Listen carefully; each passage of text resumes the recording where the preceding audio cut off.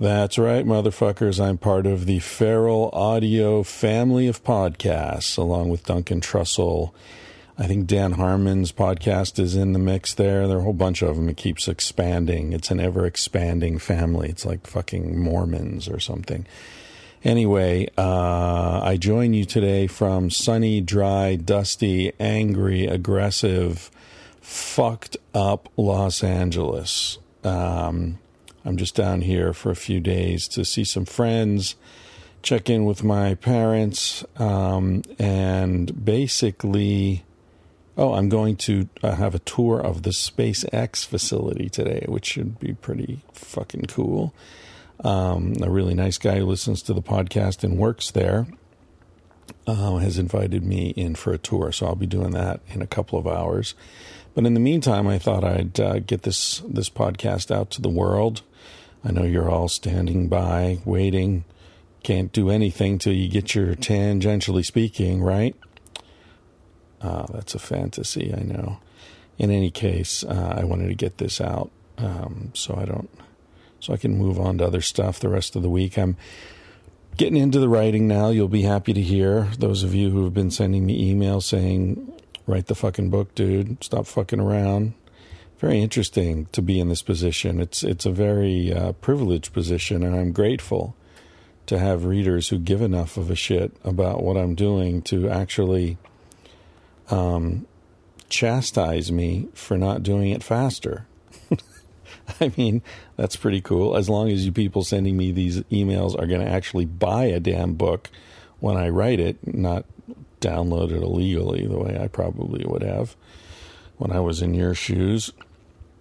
But anyway, I appreciate the input and the encouragement, even if it comes wrapped in acrimony. Speaking of acrimony, I've been thinking, just on my way up to get a coffee at the Coffee Bean and Tea Leaf today, I was thinking about structural violence. People don't appreciate, I think, the importance of structural violence or even really understand what it is. So I think about it every time I'm in LA because, LA's got good people, just like any town. There are good people and bad people everywhere, mostly good people, I would say. And the bad people are just good people who've been fucked up by bad situations and other bad people, and it cascades down the generations. But in any case, every time I come to LA, I feel aggressive. I feel I'm pissed off a lot because I'm driving and people drive like assholes here. They don't give any space. And if you're accustomed to giving space, as I am, I'm a safe fucking driver. I was on a motorcycle for 7 years, so I'm like not under any illusions about the vulnerability of being on a road. I've also totaled a car. I drove a car through a fucking bridge into a stream when I was 16 years old and felt the life-saving grip of the seatbelt on me. And I felt there was a moment where it was like there was no question if that seatbelt weren't latched over me and holding strong, I would have gone right through the windshield. You've had the feeling, if you've ever been on a roller coaster or something, where there's a moment where you just go, whoa, and you could feel your body would just fly right the hell out of there, if not for the protection. So I've had those experiences, and I know how vulnerable you are in a car, even if you think you're not. But in Los Angeles, people are just so fucking aggressive. There's a culture of, take. If there's a space, I'm going to take it. I'm going to pull over in front of you. If you're leaving, some empty space between you and the car in front of you, fuck you, I'm pulling in there. I'm not even going to signal. I'm not going to wave to thank you if you let me in. I'm just going to take it. I'm going to, and if I'm trying to pull into the traffic and there's a little space, I'm just going to pull right out and fuck you, slow down, get out of my way. That's the attitude in LA. So, of course, you get this vibe like, man, people are assholes here. And they are, but they're also not, because it's structural violence. The city is set up to virtually require that kind of attitude, that kind of approach. And that's what I mean by structural violence. A really good example of it is when you're on an airplane. And, okay, it sucks to be on an airplane, right?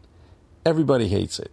But you're on an airplane, and then there's a kid screaming, and there's, the guy next to you stinks, and everything's just all fucked up, and the people with too much carry-on bags, and there's all this bullshit, right? So you're in a certain kind of frame of mind just because you're on the airplane. Even if it started as a good day, now it's starting to get pretty bad.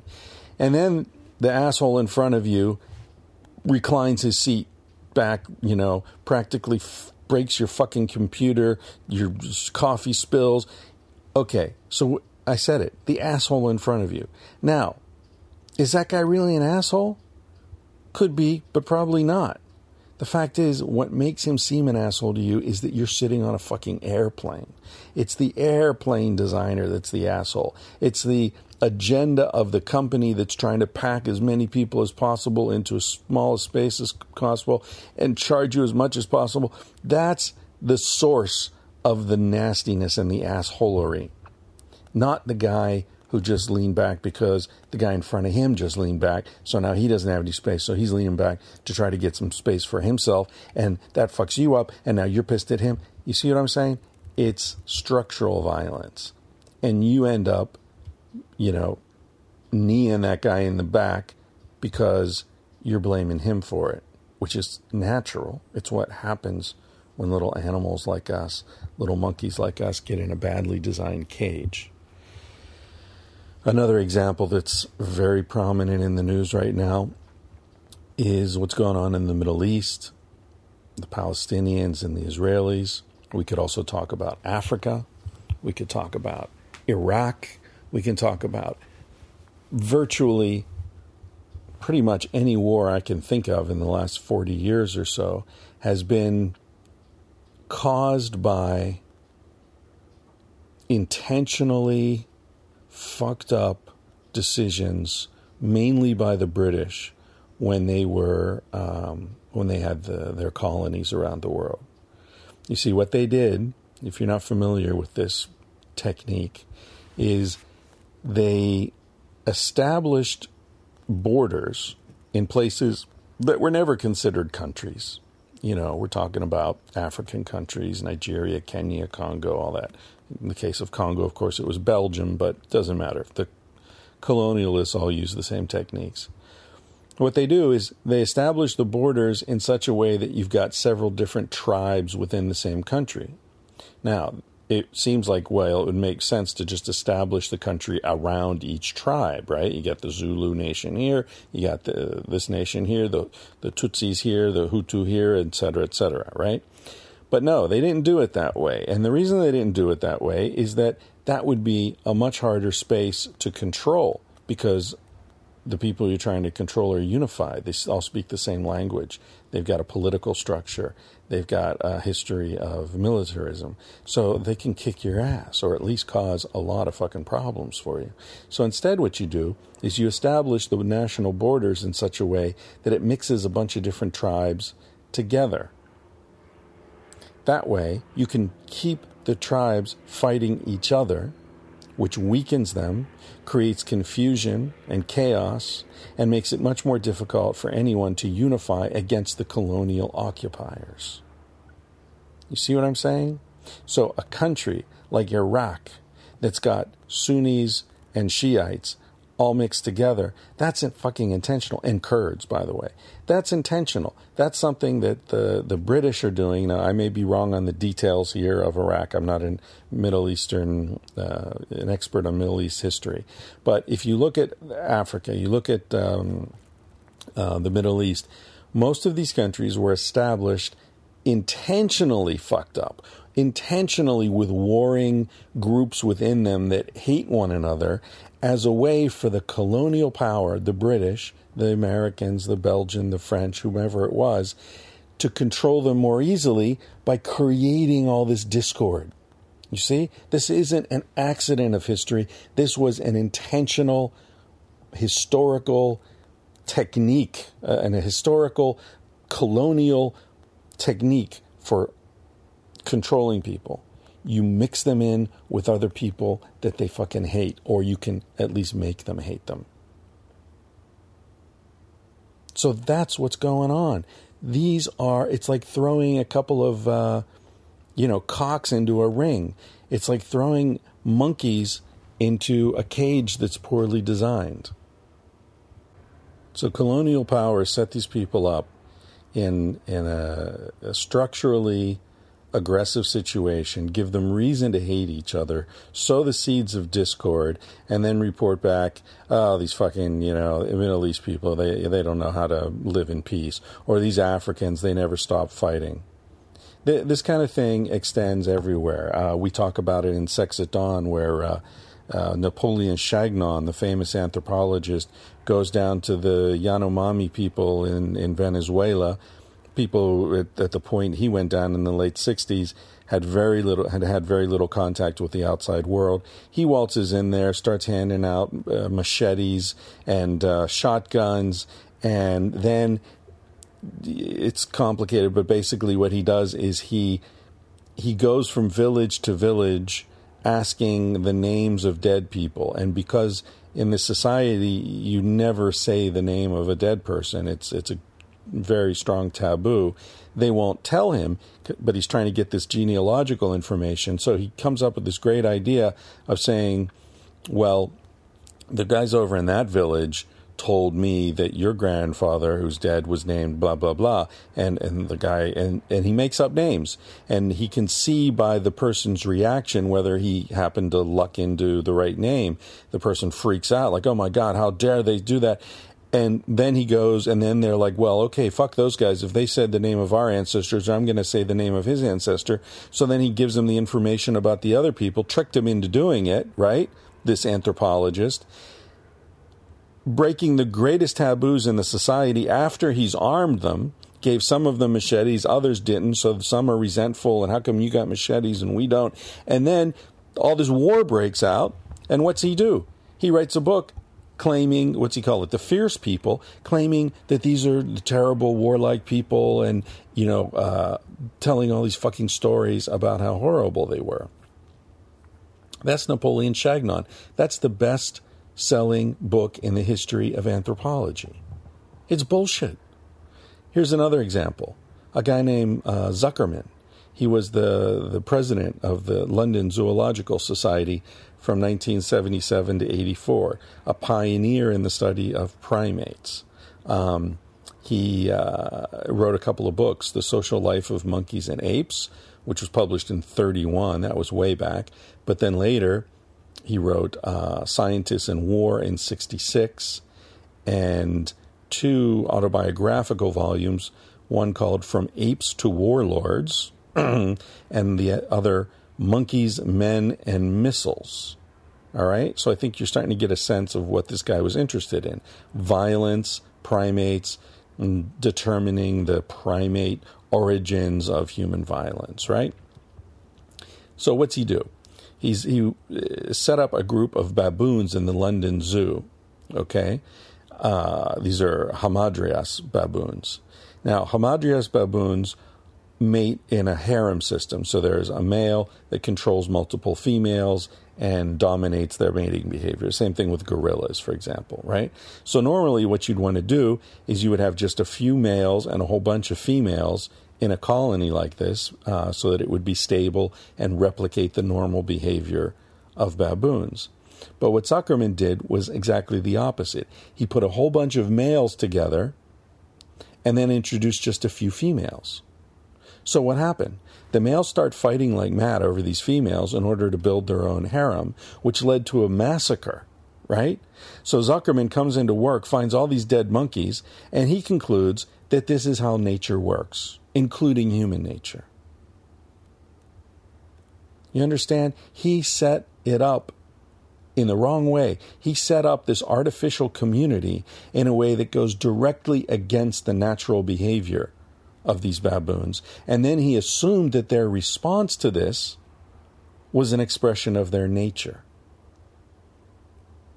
And he expanded from the chaos that he'd created to conclude that this is just how human and non-human primates behave under natural conditions. Now, this is something I'm writing about quite a bit in Civilized to Death, and it's one of several reasons that I think Steven Pinker is completely full of shit. Because Steven Pinker doesn't understand this, or he pretends he doesn't understand, how violence can be baked into the loaf. Violence is created by the social structures that we develop and that we impose upon other people.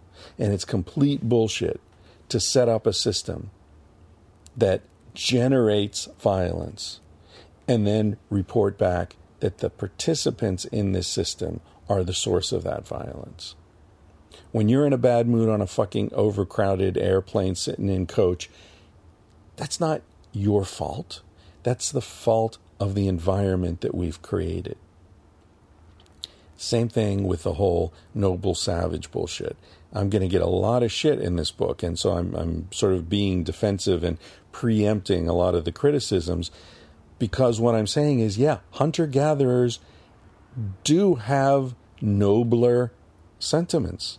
They treat each other with greater respect, with more kindness, with more generosity. This is reported by virtually every first contact participant in the history of colonialism, from Columbus to Captain Cook to whomever you want to read.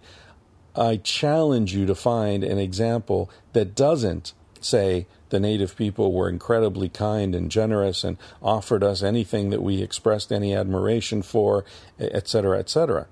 Now, it's not that they are innately better people. It's that they live in a social system that encourages and cultivates what we would call these noble sentiments.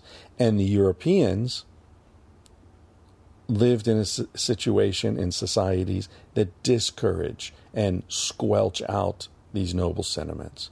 Just like people in Portland are fucking cool, man. They're nice. You go in, you go to the grocery store in Portland, and the odds are really good that whoever's checking you out at the, the checkout line is going to be a nice person. They're going to be intelligent, nice, kind, generous, have a good vibe going on about them. LA, you run into somebody, chances are they're going to be a fucking dick.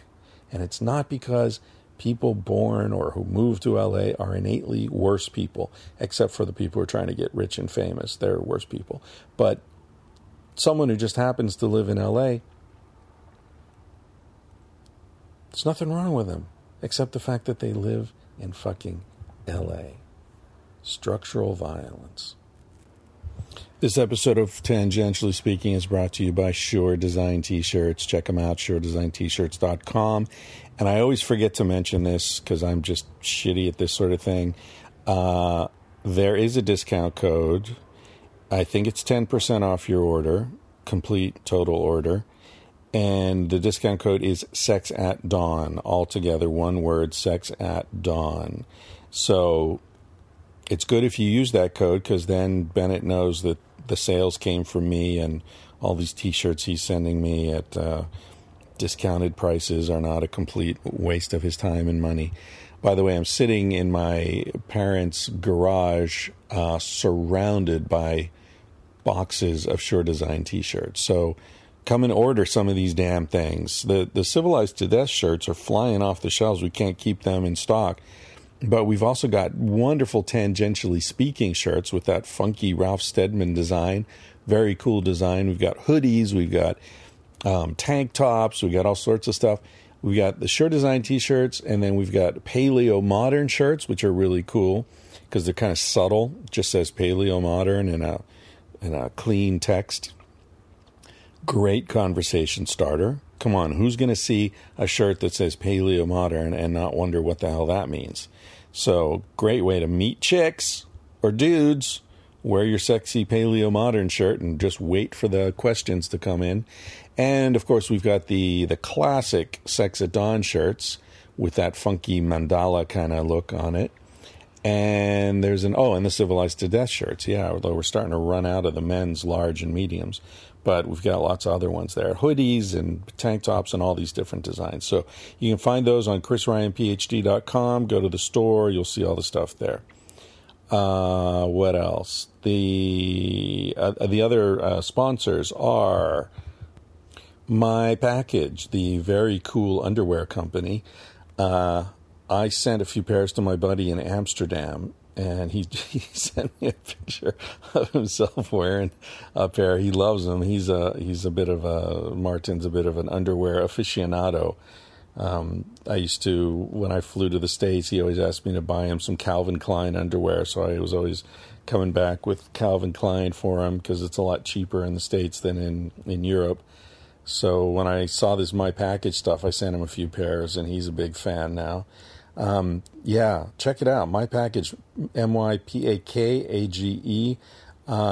If you, I think there's a discount code for that too. I think it's SEX, SEX. And if you, they're giving away free pairs. So I think it's like the first 10 people who order after this podcast goes up, get a free pair. So check them out. My Package. If you've got underwear issues, if you're not completely comfortable with your underwear, check them out. This is high-end shit. It ain't cheap. I got to say that. But, if you're the kind of person who buys a Mercedes because you know that or a BMW, you know that over the time that you own the car, it'll end up probably being cheaper than if you bought a used piece of shit because you pay more up front, but it's better quality. If you're that kind of person, consider this a BMW for your balls. I'm telling you, I should have gone into advertising. A BMW for your balls. Come on, how beautiful is that? We're also sponsored this week by Ting. Yes, you've heard me talk about Ting before. They're pretty cool cell phone service that charges you for what you use. Imagine that. They don't try to rip you off for a bunch of shit you don't use, packages and all that stuff. They're fantastic, and they're especially nice if you ever travel outside of the country or for some reason you're not using your cell phone for a month or two. Doesn't matter. $6, that's all you pay. That's the minimum. It's not one of these $50, $60, every month, no matter what you do kind of deals. So if you get hit by a truck, you're in the hospital for 6 months, you're in a coma, you can't turn off your goddamn cell package, don't worry. One less thing to worry about. $6 a month as long as you're in your coma. So, and no one else uses your phone, of course. So, hey, nobody plans to get hit by a truck and go into a coma. It happens. So why not be prepared by using Ting? Again, this advertising talent of mine is just coming out. It's amazing. Anyway, the average monthly user would be paying about $21. They've got a thing on their website where you can plug in your normal usage, and they'll tell you what your bill would be with them. So what you do is go to sexatdawn.ting.com, and once you go there, that's where you can do a simulation of your usage, see what your bill would be. If you like it, check them out. There's no minimum, there's no contract, there's no bullshit. They'll even give you 25% to help you get out of your current contract. So if you're stuck in a relationship that you don't like with your cell phone company, they'll help you get out of it. Isn't that great? Isn't that great? It's like if you're in a shitty marriage and you meet somebody and they're a great lover and they're also rich and they'll pay your lawyer to get divorced. I mean, I don't know. I wouldn't trust that person, honestly, probably. But with a cell phone company, I'll take the money. Sure. Why not? Help me get out of this shitty relationship I'm in. I think that's it for the sponsorship stuff. I'm probably forgetting something. I always forget something, but there's always next week. This episode is the third episode with Dr. Stanley Krippner, who is an amazing guy. There are no words to talk about how interesting he is as a human being, how fascinating his life has been, and how consequential he's been in my life. Maybe someday I'll do an episode talking about some of the stuff Stanley and I have done together and how much he's helped me along my path. But he is my godfather in many ways. He's the grandfather I never had, although I said that to him once, I think of you as my grandfather. I think we were probably tripping at the time, and I saw a look go over his face, which I think said, I'm not old enough to be your grandfather. So you got to be careful when you try to express affection by, in age-related ways. But Stanley's a wonderful man. And in this conversation, I got more personal with him. In previous conversations I've had with him on the podcast, we've talked more about his research and some of the amazing people he's known. Seriously, name anyone who was really interesting in the last 40 years, and Stanley knew them. It's just incredible, from David Byrne of the Talking Heads to the Grateful Dead to actors and intellectuals. I mean, he knew Colonel Sanders, for crying out loud, the guy you see at the KFC signs, His Colonel Sanders' daughter funded some research into telepathy and stuff that Stanley was doing. Anyway, just incredible guy. And in this podcast, I tried to get more personal. We talk more about his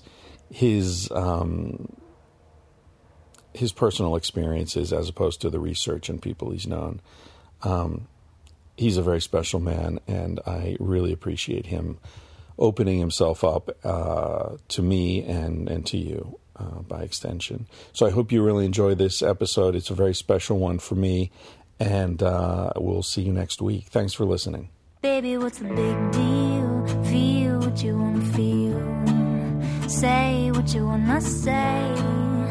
You're gonna die one day.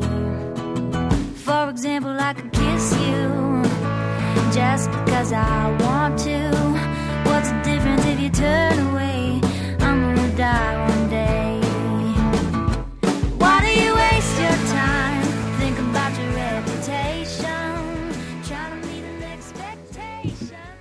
All right, let's do a little sound check there, Stanley. Sure. You want to say something? Testing 1 2 3 4. Testing 1 2 3 4. All right, that's pretty good. How old are you? I always forget. 81. 81. Yeah, you were at my 80th birthday party. And I was at your 75th birthday party and your 70th, and that's 70th, I think. yeah. It was after the 70th birthday party we went to India. And that was the one in New York, right? Yes. And we were actually leaving. What was going on? Because I remember I had some problem with my visa. So you did? Yeah, I think you and I arrived separately or something. Yeah, because of your visa problem, right? Yeah, I remember some panic in Madrid trying to get that was scary. that. Yeah, well, visa problems. It wasn't as bad as last year. B.J. Carrick, who you might or might not remember from Saybrook, he was the business manager for a few years. We've been planning this trip to Brazil for 10 years, and he got to the airport, he didn't have a visa. I forgot to tell him he needed a visa. Oh, boy. I've taken half a dozen other friends to Brazil, and I didn't tell any of them they needed a visa. They just figured it out themselves. And it was a non-refundable ticket. I just felt terrible about it. So, and there's no way, there's no last-minute thing you can do at the airport. No, there wasn't. Yeah. That was one of the great disappointments of last year. And now I don't know when I will be going again, and I hope that he'll be able to get the time off. He and his girlfriend have a kid, so now that's complicating things. Yeah, kids will do that. Oh, God. So, anyway, back to the topic at hand. Whatever that is. We haven't decided yet. I did a very lengthy interview yesterday at Saybrook. Oh, yeah? Yes. For what? Well, you never knew Henry Dakin. He was a close friend of mine who died a few years ago, and his widow is pulling together a whole series of reminiscences. So I was videotaped as well as audio taped. And now I have to write up a little eulogy for him, which I'll be happy to do when I have time. So I was almost unable to speak by the end of that interview. Because I'm not used to speaking on and on and on, except at RCs for Saybrook. Yeah. Tonight I have a talk in San Rafael. First talk for the Institute of Noetic Sciences in San Rafael. Great. And so I'm taking some books along, which I might or might not sell, and The high school student who's doing part-time work for me is coming along to sell books, and that will be long after you are on your way. They're picking me up, I think, at 6 o'clock. 6 o'clock, okay. So that's why I'm glad you arrived early. We'll have plenty of time for the interview and to get a bite to eat and socialize over dinner. Well, we can keep this as light as you want. I know you're tired from yesterday and you have your thing tonight. I want to suit you. You do whatever you want. You just let us know. I will, yes. So, the best thing about doing a podcast probably is the excuse it gives me to sit down with people and have sort of focused conversations. Wonderful. Mm-hmm. And you remember you and I have traveled all over the world, and normally I'm either carrying suitcases or driving. And you and I have had so many great conversations, and I got so frustrated, just feeling all this information and insight evaporating into the air, and I was the only one there to hear it, 5 continents, every inhabited continent but Australia. That's true, yeah. Have you been, you've been to Australia yourself, yes, haven't you? Of course. Yeah. Have you ever tallied up how many countries you've been to? 101. 101 countries? Yes. Seriously? Wow. Some of which are no longer in existence, of course. Like which? Well, Soviet Union, of course. What else? The former Yugoslavia. You were there when Tito was still in power. Oh, yes. Yeah. Well, I guess you had to be if it was Yugoslavia. Yes, I'm a great admirer of Tito because he was able to hold that country together despite its various ethnicities, and when he was on his deathbed, a reporter asked him, "What will happen when you die?" And he said, "Chaos." And he was right. Right. Well, Saddam Hussein could have said the same thing, probably did. Years ago, I said, Iraq is better under Saddam Hussein than it will be without him. Bad though he is, sometimes you have to choose the better of the two evils. Yeah. And I was right. On our drive down here, Cassie and I were listening to a podcast called Hardcore History.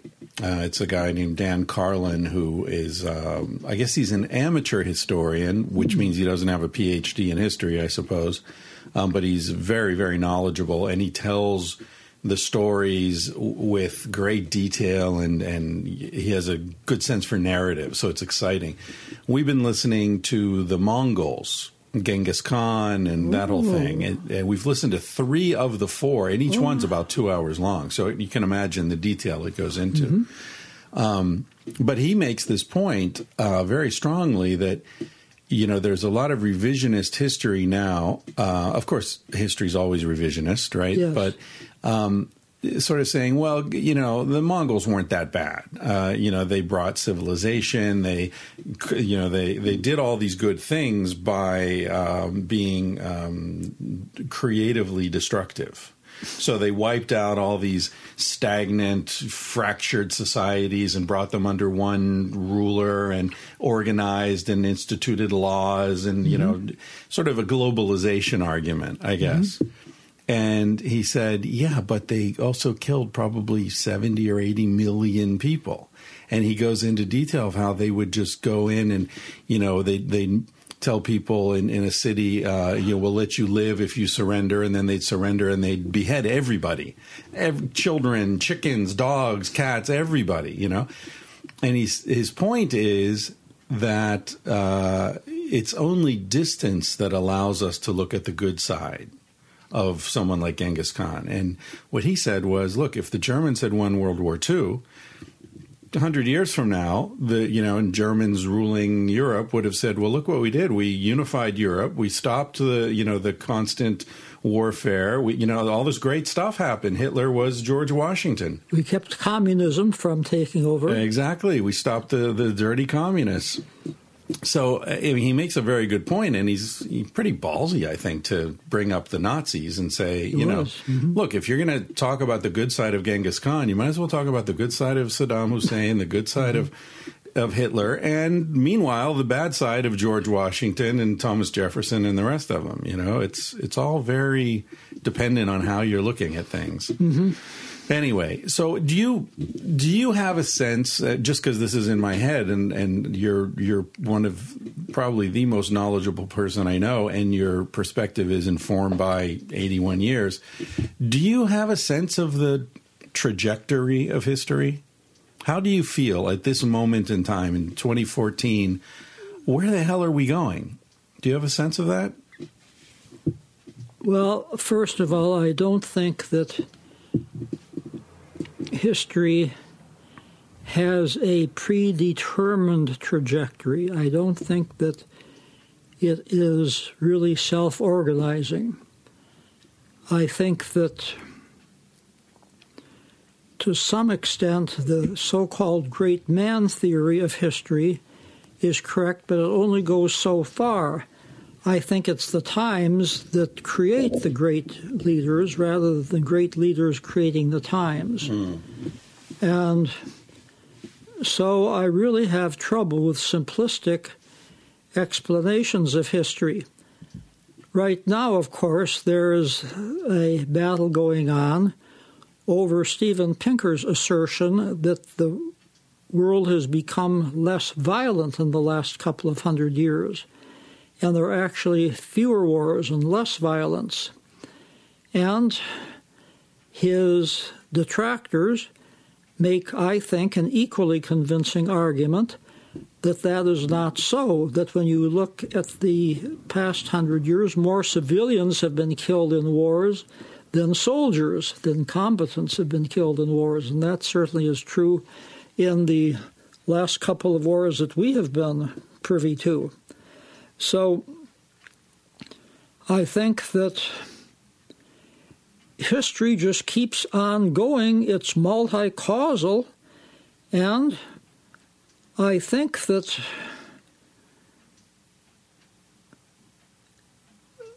if I were to identify something where there is some sort of progress, it would be science and technology, which has its shadow side, of course. But I think we are finding out more about nature, and we're finding out more about how to create the tools to give people a better lifestyle. Now what we need to do is to create the ambiance to implement that. Do you think, haven't we had the tools to give people a better lifestyle for a long time? I mean, we've had surplus food for decades, right? I mean, yes. since after World War II and mechanized farming and all that stuff. And yet people are still starving to death. And I guess I'm curious about the shadow side of technology, because I feel like, yes, there is progress, and I'm doing the air quotes with the yes. progress, because we're still the same organism. We're still the same ignorant monkey, and we just have stronger and stronger tools. You know, it's like giving kids firecrackers and then pistols and then machine guns and then bombs, but they're still kids. So I kind of feel like the more technological progress there is, the greater the chasm between our moral development and capacities and the power of the technology. So the technological development, in the end, from this perspective, is actually a negative, because we're capable of doing more and more damage. Not only are we capable of doing more and more damage against ourselves, we're doing more and more damage against nature. Right. And I think that it's the destruction of the natural environment that will do us in more efficiently than warfare and human versus human violence. Yeah. So that's what I meant by the shadow side. Exactly. Right. We have two forces that are working against implementing the technological advances, one being the shadow side of human nature, with all of the destruction that's going on, not only the destruction, but also the prejudice against any type of family planning or birth control. What do you make of that? Where does that come from? I'm confused by the rights, well, even using terms like right and left, but the conservative sort of fundamentalist American opposition to birth control and abortion at the same time that they're vehemently, most of them, in favor of capital punishment. Yes. And against any sort of welfare and child support and support for unwed mothers and the rest of it. There seems to be a disconnect there. Is it just Old Testament echoes of the Old Testament and controlling women's bodies, do you think? Because on the one side, they're saying you must have the baby. On the other side, they're saying, but once you do, we'll throw it in prison, we'll execute it, we won't do a damn thing to help you raise it properly. You're on your own. How is it that your uterus is our business until you have the baby, and then we don't want to hear another word from you? I don't get that. Well, there is a disconnect, of course. I think that if you look at the statistics in the United States, and again,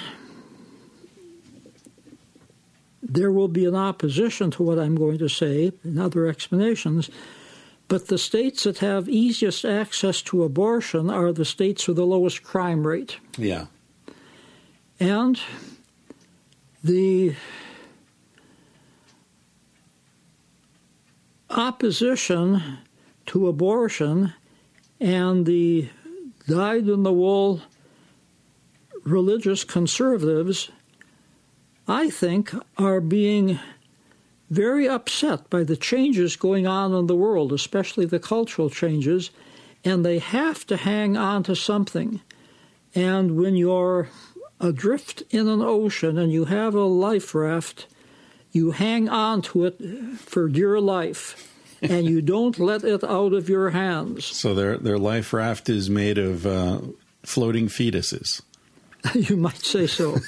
There's even a move now to not only to accord the embryo personage, yeah, I saw but that. the egg itself, before fertilization personage. I mean, absolutely ridiculous. Yeah. But some state legislators are taking this seriously. Well, that brings us into this sort of vehement anti-intellectualism of American society. And who was it? Was it Galbraith who wrote the book about, I forget what it was called. It was American Anti-Intellectualism or something along those lines. In the 40s or 50s, it's sort of a seminal historical text. So this has been going on for a long time, but they do seem to have taken over at this point. Certainly in Congress, anyway, and at the state level in many states. Is that's not historically unprecedented, is it? I mean, idiots have always found a way to get into power or had power thrust upon them, the idiot sons of various medieval kings and so forth. So I guess I shouldn't despair at the fact that the fools are running the...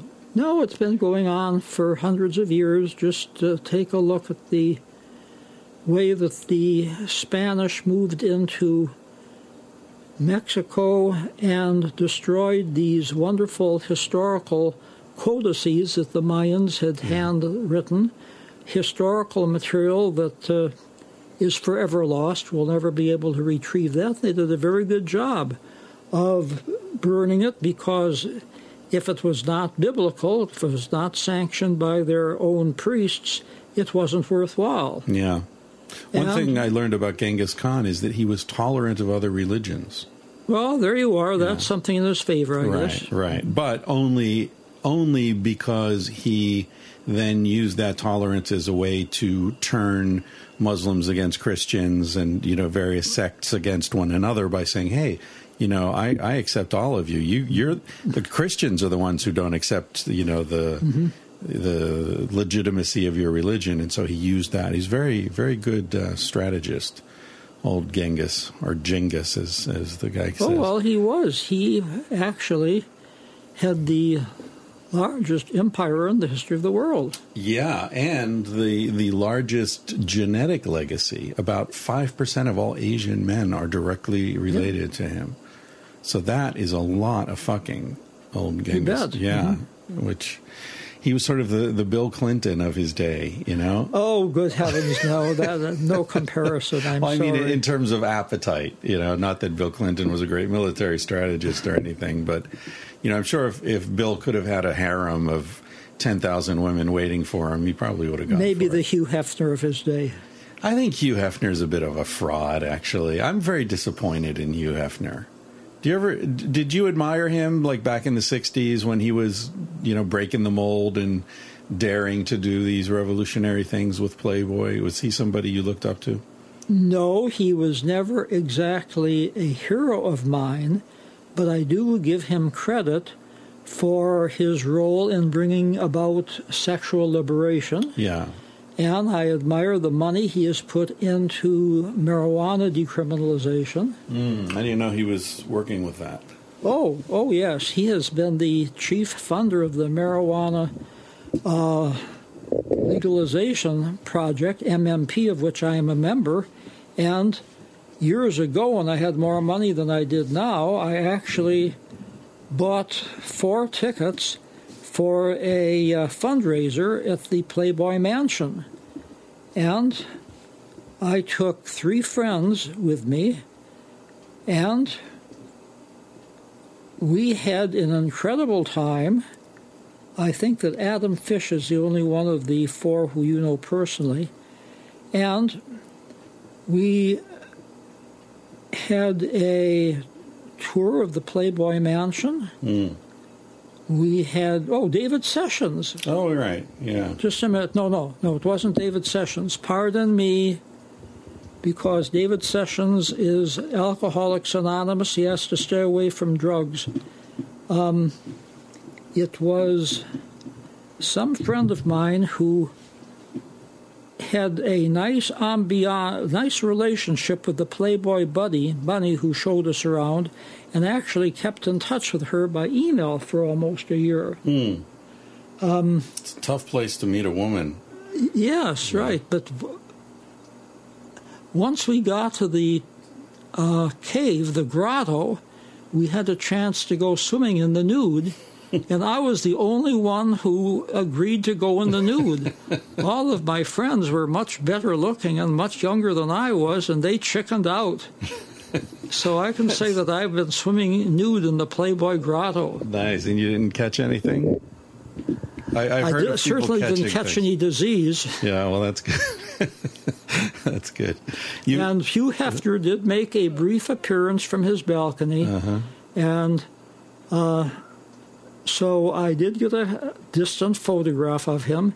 Cheech and Chong were there. They auctioned off a number of pieces of art. It was a very, very successful fundraiser.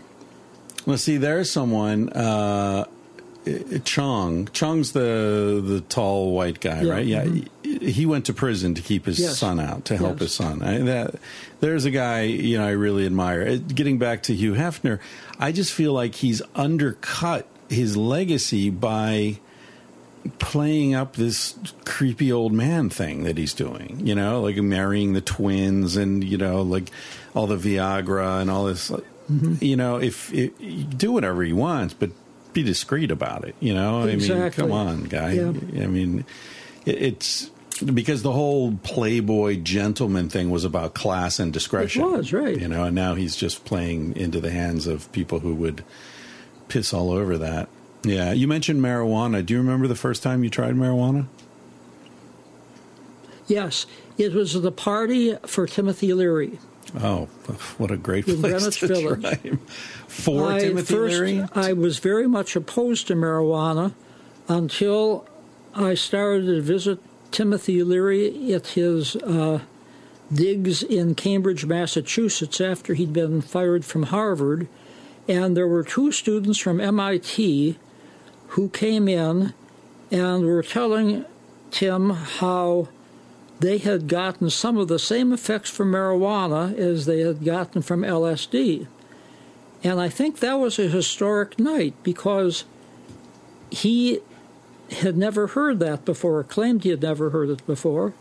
And they gave him a sales talk on marijuana and told him that he should investigate it. And then less than a year later, I was invited to a party in Greenwich Village, and he was there, and somebody pulled out the marijuana, and that's when I had my first toke of marijuana.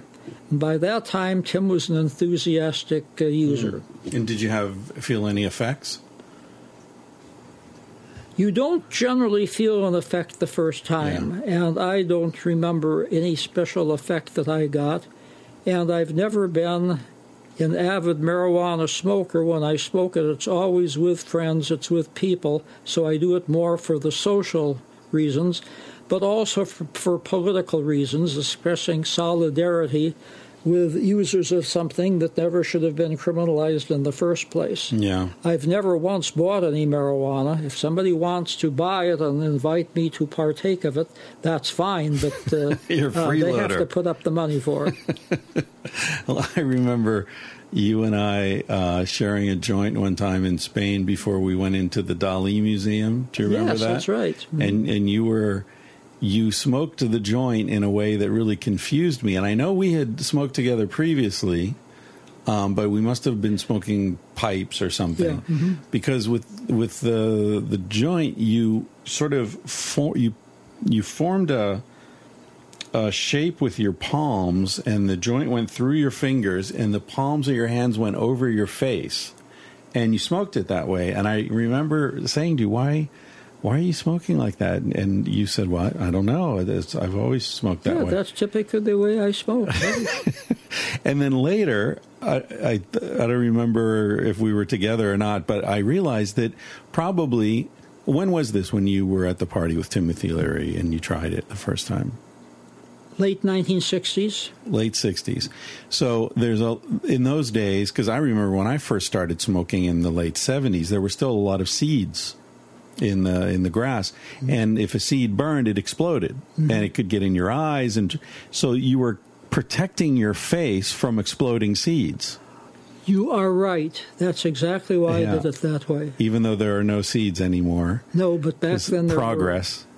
Yes, there you are. There's some progress. I was protecting my face from the seeds because I'd had experience with exploding seeds. Yeah. So now all these years later, you and I both know I smoke marijuana with to protect my face. Like a welder's mask. Anyway, to get all right in terms of history, that's one encouraging thing we're seeing in the United States. In the United States, it comes decades too late, but money is being saved by not putting people in jail for smoking marijuana, and that's something that cannot be stopped. I think that the role of history now is on the side of decriminalization, and the results from Washington and Colorado indicate no big rise in teenage drug use as a result, like the opponents and a drop in crime. Take place. And more money available for worthwhile things rather than prosecuting and jailing marijuana users, and also it's providing employment for people. So there are jobs being made, and the opponents are saying yes, but criminals are breaking into the marijuana dispensaries and stealing the marijuana. Well, there's a downside to everything, and what you need is better police protection of the dispensaries. And banking. I mean, the banks are refusing to accept the money, so people are keeping all the money in their safes. In the safe. So, of course, people are going to break in. Right. Yeah, it's like so often, if you look at the actual problem, you see it's bad government policy that creates the problem. You know, like heroin overdoses. People overdose on heroin because it's illegal, so nobody can test to see how pure it is. So you get a bag of white powder, you don't know that it's twice as strong as the last bag of white powder. There's no way to know. It's a very strange world. So do you think that all drugs should be legal or just marijuana? Well, I like the Spanish system. I think that there should be, shall we say, a legal outlet for virtually all drugs.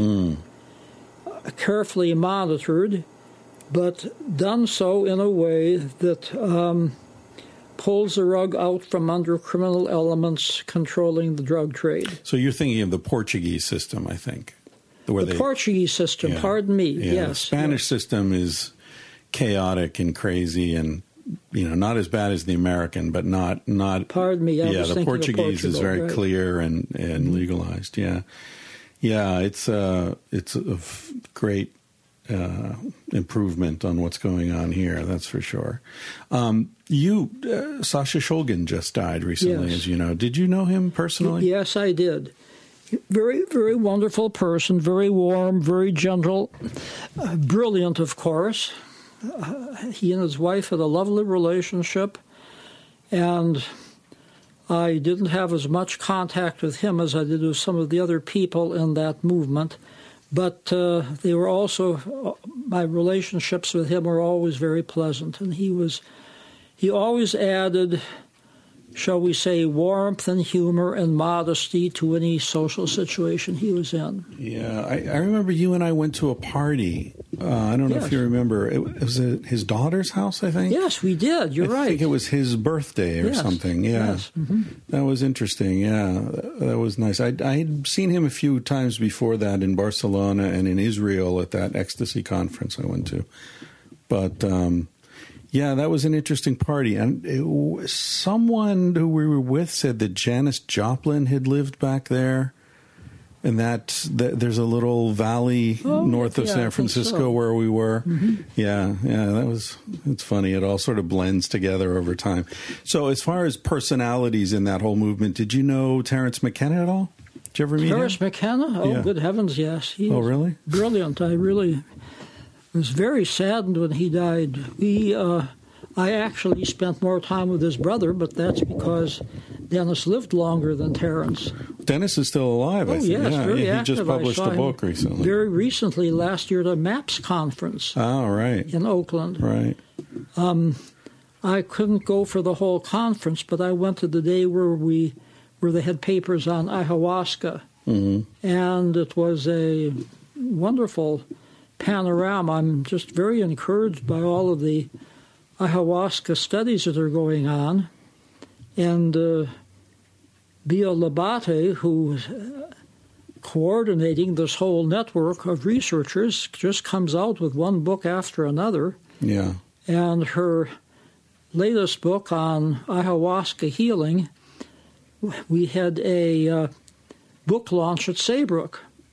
I was actually able to persuade the powers that be to open up Saybrook for the book launch.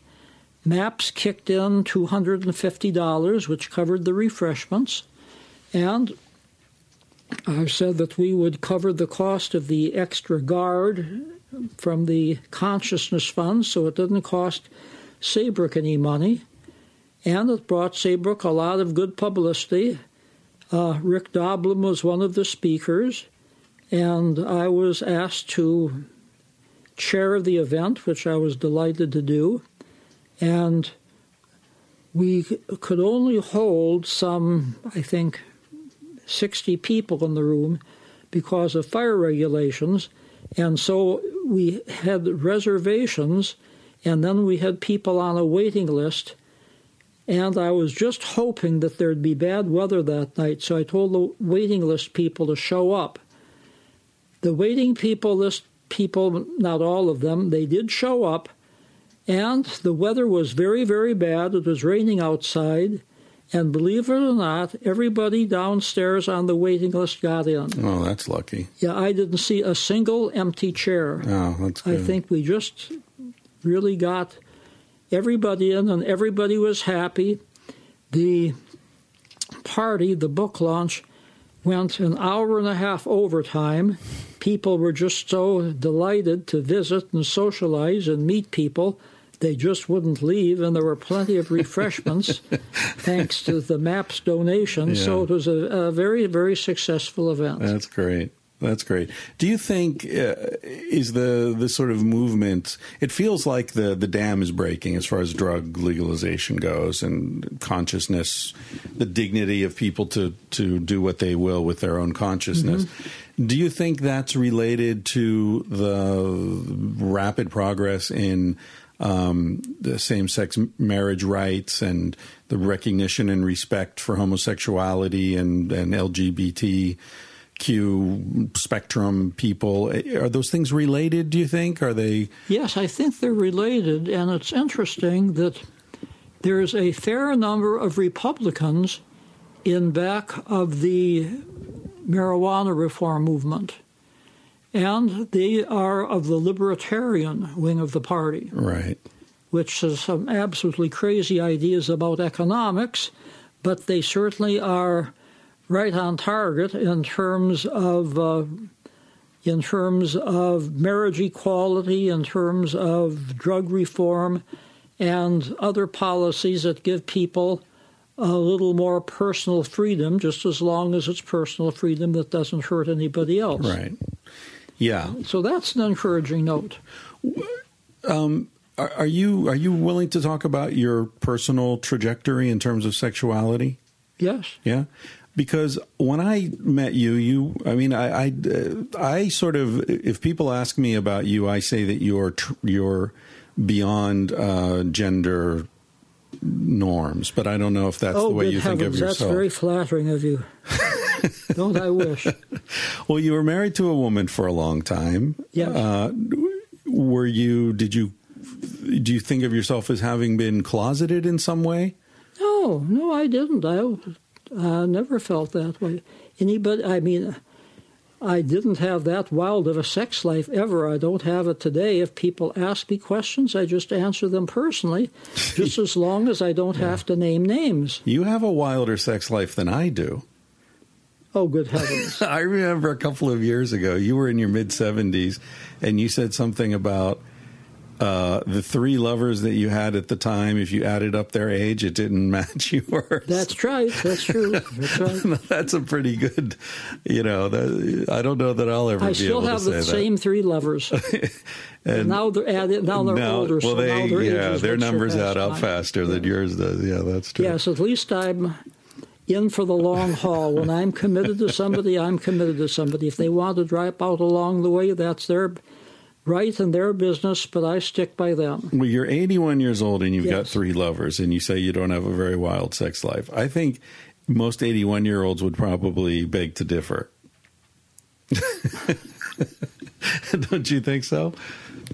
Probably so. I mean, you hear about these guys, like, the few guys who are in the nurse, or what are they called, the homes, with the and it's 90% women, and there will be a couple of guys there. Apparently, gonorrhea is spreading all over the place, and there's very active sexuality. I know, they're on. very active. Why don't they produce condoms? Why don't they teach them about safe sex? That's just a scandal that people are getting sexually infectious.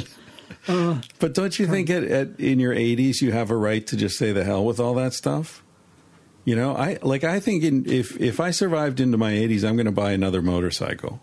Mm-hmm. You get to a certain point where you say, what the hell? What am I saving it for? Well, that's true. Mm-hmm. I remember how old were you when you got that tattoo in Barcelona?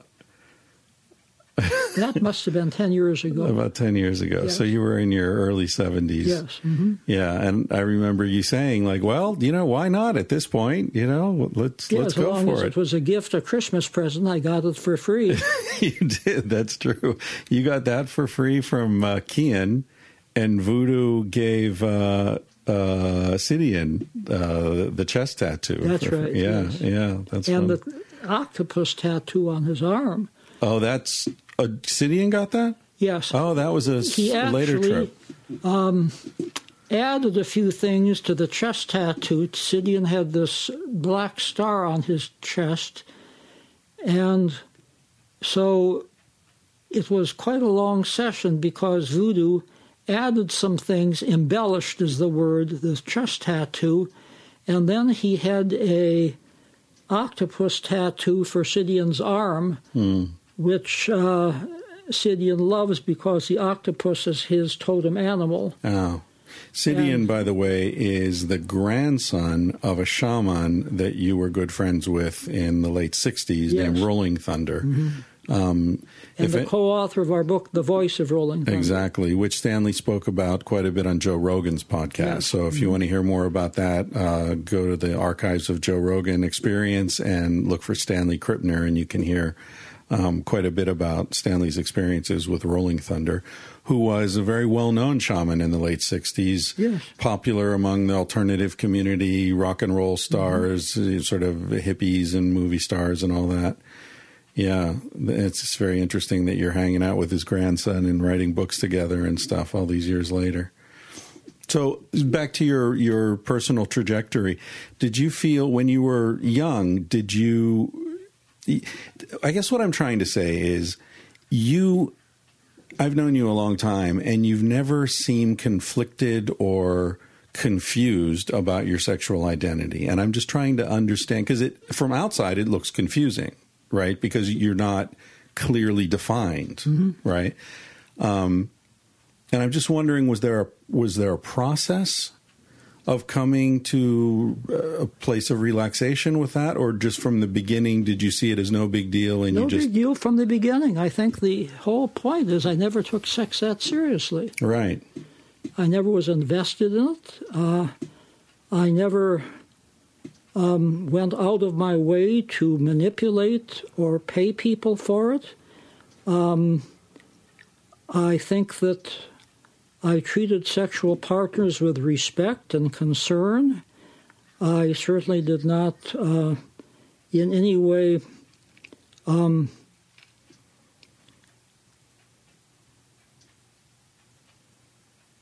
pressure them or manipulate them. So it was just, shall we say, an easy come, easy go situation for me. Interesting choice of words. Yes. Was it, I mean, I think that's a very wise, I remember at the end of Sex at Dawn, there's a line where I say, having written this big book about sex, I now want to say that I think we all take sex way too seriously in this culture. You know, it's not that big a deal. It can be. Just the equivalent that comes to me is music, right? Like music can be, if it's, at a funeral of someone you love, and it's, in a beautiful, beautiful cathedral, and it's a Bach toccata, or, there can be this transcendent power to music. But it can also just be good blues at a corner bar, and there's nothing humiliating about that. That's also good music, and it could be the Rolling Stones in a football stadium, and they're all different ways for music to be good, and to say like, well, it always has to be this church sacred transcendental experience is ridiculous. But that seems to be what our culture does about sex. Did you find yourself getting into a lot of trouble having this sort of relaxed, respectful, casual attitude toward sexuality in a society that was taking it far more seriously? I didn't get into trouble in terms of having lawsuits or anything like that. Yeah. I think that my actions probably were troublesome to some people other than myself. Yeah. But I would say that was trouble of their own making. That was a result of their belief systems and their expectations. Right. That I didn't conform to or make the grade at. And also there's so much hypocrisy about sex, and I don't think I've been a hypocrite. It just really galls me when a famous movie star divorces a mate, male or female, because of alleged cheating. Yeah. And those movie stars have been in sexual potboilers. They've been fostering the sex in the media, and then they scream and yell because their mate is cheating, even though other than that, they might have been having a very, very happy life together. Well, that's rank hypocrisy. And I see that with less famous people, too. Yeah. Sure. And that's why I say people are taking sex too seriously, especially sexual monogamy. I have nothing against sexual monogamy, especially in this days of AIDS and other diseases, but some people really aren't cut out to be monogamous. Yeah, I think there may be genetic variation in that, in addition to just changes over time with age and so on. But as you know, you're the one who taught me about the sort of personality aspects of novelty-seeking behavior and things like that, which do seem to be passed down through family lines, and so it makes perfect sense that there would be that same sort of spectrum. At Saybrook in the fall, we're having a residential conference where students come in from all over the country for a week, and we are doing a seminar on play. And I'm going to devote my part of the seminar talking about two types of play, playful play and serious play. And I wish that there were more sex that fell into playful play and less sex that fell into serious play, where people take it too seriously and do lawsuits and divorces for consensual sex.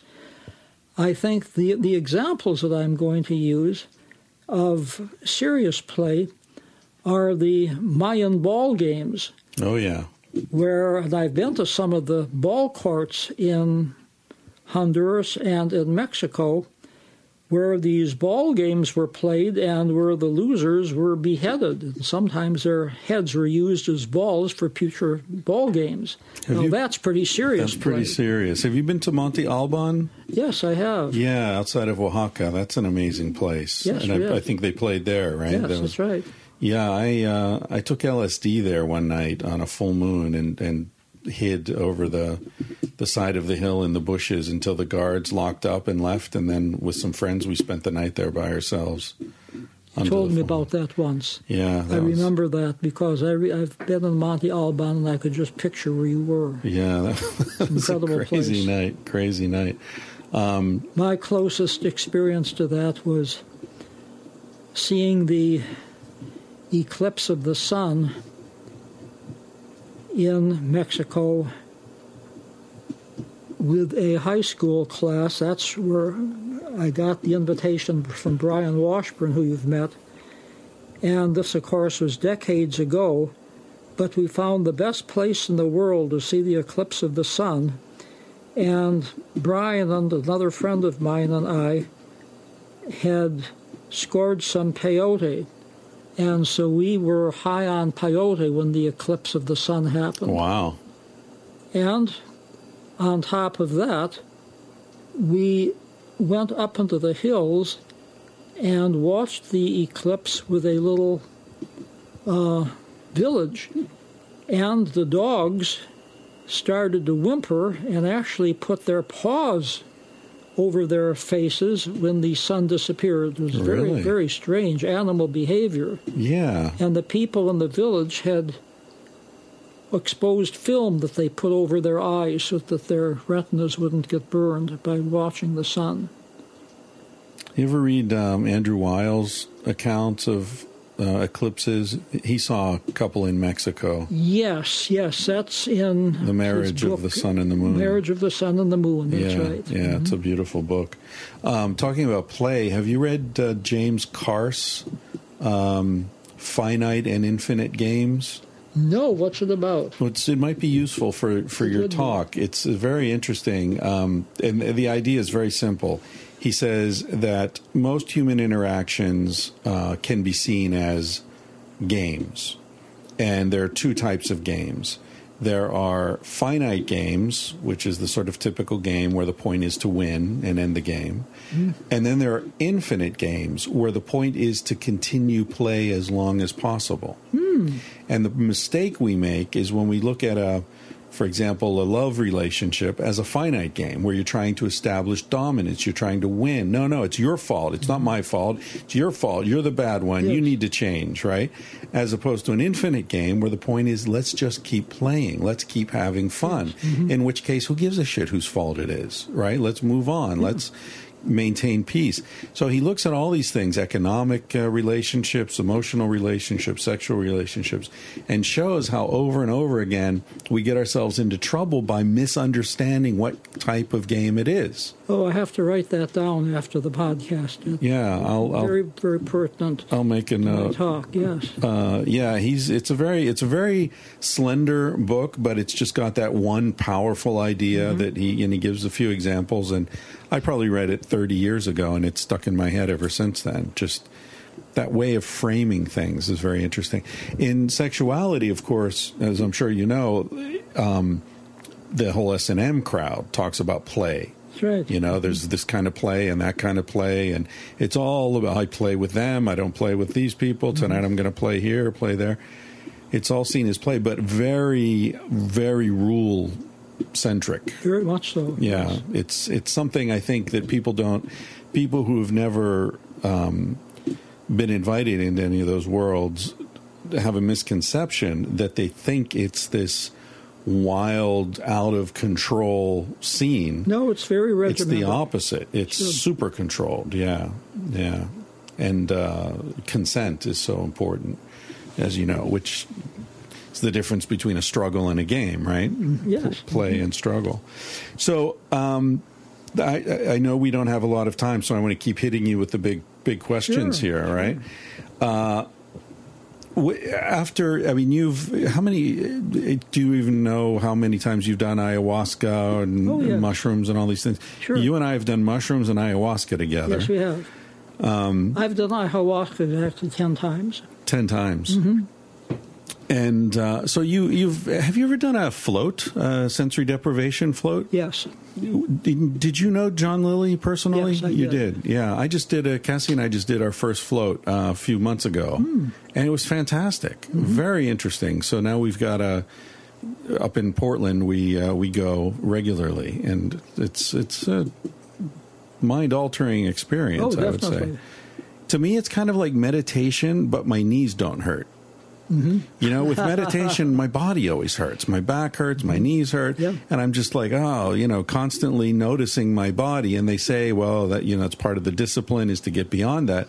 But man, if I can just float in a tank full of salt water and not even feel my body, put your body in the right position, and then you don't have to do anything. It just lets you take off from there. And you don't have some Zen guy beating you with a stick to straighten your spine. Anyway, my point is you've done a lot of this sort of investigation of inner travel or whatever we want to call it. Do you have any? I guess what I'm trying to say is people write to me all the time asking me for guidance. I don't know what to tell them. I feel like I'm just barely starting to figure things out myself. Now, you're 30 years ahead of me. Do you have anything to tell these young people who write and say, what should I do with my life? What's it all about? What's real? What's illusion? Thank heavens I don't get too much of that. Well, I'll give them your email address. I used to get more of it than I do now. Thank heavens. And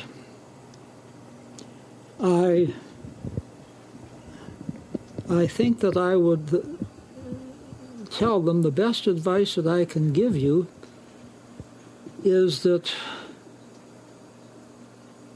the moment is all you have. So make good use of every moment of your life. At my age, I don't even know if I'm going to wake up alive the next morning. So I don't waste a single day. Well, none of us do, though. That's the crazy thing. I know, and they don't realize it. Right. When the Young younger people you especially don't realize that. Right. They think they will live forever. Exactly. Is that something endemic to our society? Is that a Western thing, do you think? That sense of avoidance? No, it's a Western thing, but I know of societies and even segments of the American society where people don't have that notion they're going to live forever. Right. I mean, I've talked with very, very poor kids who don't think they're going to live past 30. They're going to... inner city Yeah, they're going to be bumped off by a rival gang or by a misfired bullet or some disease that they can't afford to pay for, etc. Yeah. So no, not all young kids do have that sense of living forever. So you're 81 years old. Do you find yourself thinking about death more often as you get older? Just because no one knows how much time is left, but I wouldn't say more often. I've always been conscious of death. I've always had the image of myself and other people literally hanging by a string, and forces inside or outside of ourselves can cut that string at any minute. That's been a recurring image in my life, and it's something that I had in a psychedelic session, but I'd had that even before I'd heard of psychedelics. No, I've always been aware of the fragility of life. And did that enrich your life, do you think? Oh, yes. I mean, I have done a lot of living, and I have not put a lot of things off. Right. When I was a teenager, as you know, I lived on a farm, and my parents were very good friends with a couple who came during the summer for a vacation, professor and his wife, and I got to know their 3 kids. And I'm still in touch with their daughter these years later.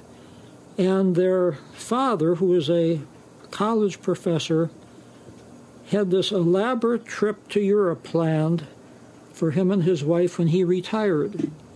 And he would go on and on about all the museums they were going to see, all the places they were going to go to, and he only had like 10 years before retirement, and it was something that just sounded incredible. It sounded marvelous. And he, the last time I saw him was at my father's funeral, and a few years after that he had a heart attack and he died, like 2 years before retirement. Yeah. So what happened is that his widow took the money and went to Europe by herself. Good for her. Yeah, it wasn't what they had planned, but at least she had the spunk to carry out his intent. And I was thinking, look, I would never put off something like that. Yeah. Even though my finances have suffered because of it. I hear that. But I don't think that... look, joy is so scarce in this world. Why postpone joy? Yeah. Yeah. That sounds like an ad for American Express. I mean, you wonder if everybody really took death seriously, I wonder what would happen to the whole credit industry.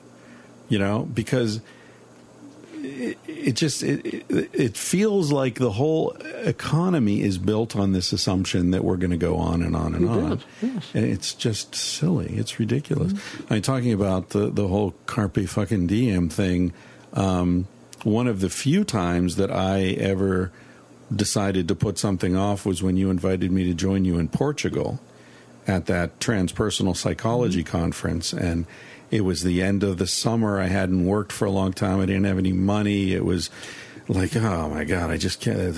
I'm sinking into debt. And then in the middle of the night, I woke up and said, "What am I doing? This is my friend Stanley. How many more of these trips am I going to be able to go on? I'm going to go. And not only am I going to go, I'm going to put my motorcycle on the train to Seville, and I'm going to ride my motorcycle to the conference, and I'm going to make a big trip of it, yada, yada, yada." Of course, that's where I met Casilda, the love of my life, and changed everything. Mm-hmm. So, yeah, you're right. Don't put it off, because who knows? Who knows what you're going to find there? I remember reading Carpe Diem in Horace when I was in college. I was introduced to the Greek and Roman classics in my undergraduate days, I loved Horace. Carpe diem, seize the day. That was one of his, well, that's his most famous saying, but he wrote some other marvelous poems and aphorisms also. Yeah. So with continuing in this whole afterlife, death thing, do you have any sense or any opinions on the hereafter? Well, all I can say is that the case can be made for it.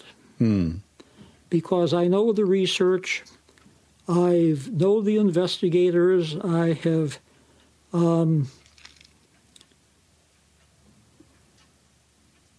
had personal experiences through mediums with departed loved ones, and it doesn't sound,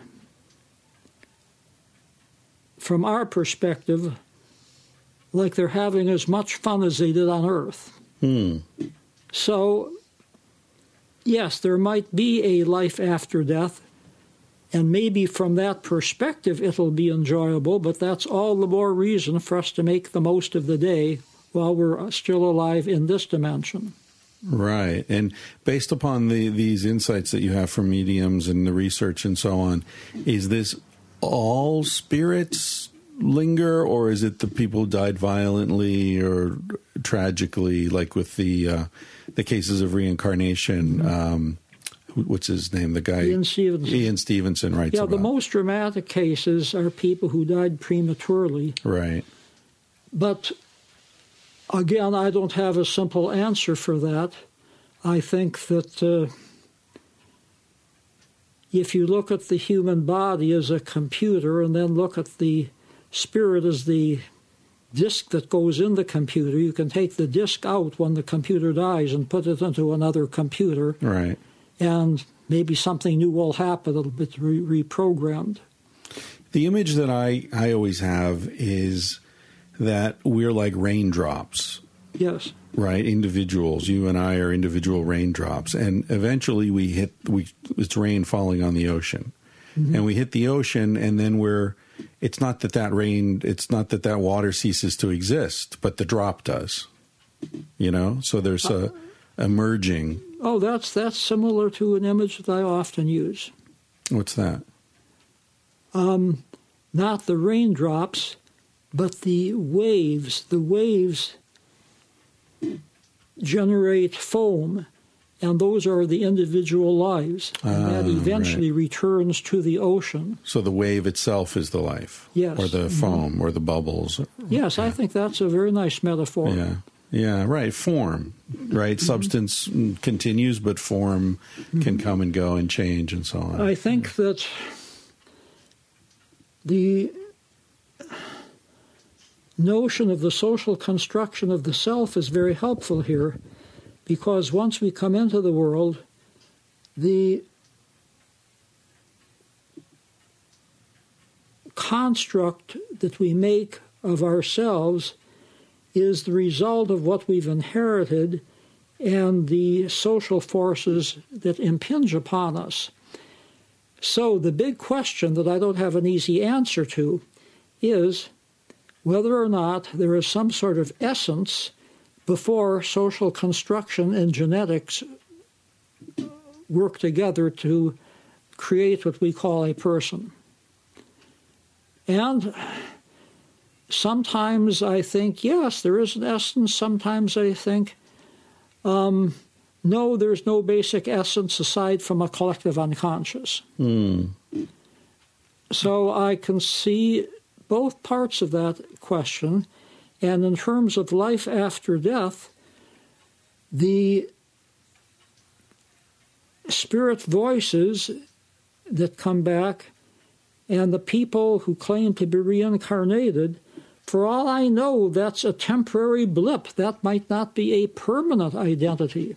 Sure. That might be that raindrop popping back for an instant before it rejoins the sea. Mm-hmm. Yeah, bouncing or something. Yeah. Mm-hmm.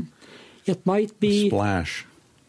It might be an example of play, that the play is there for a certain period of time, but it doesn't go on forever.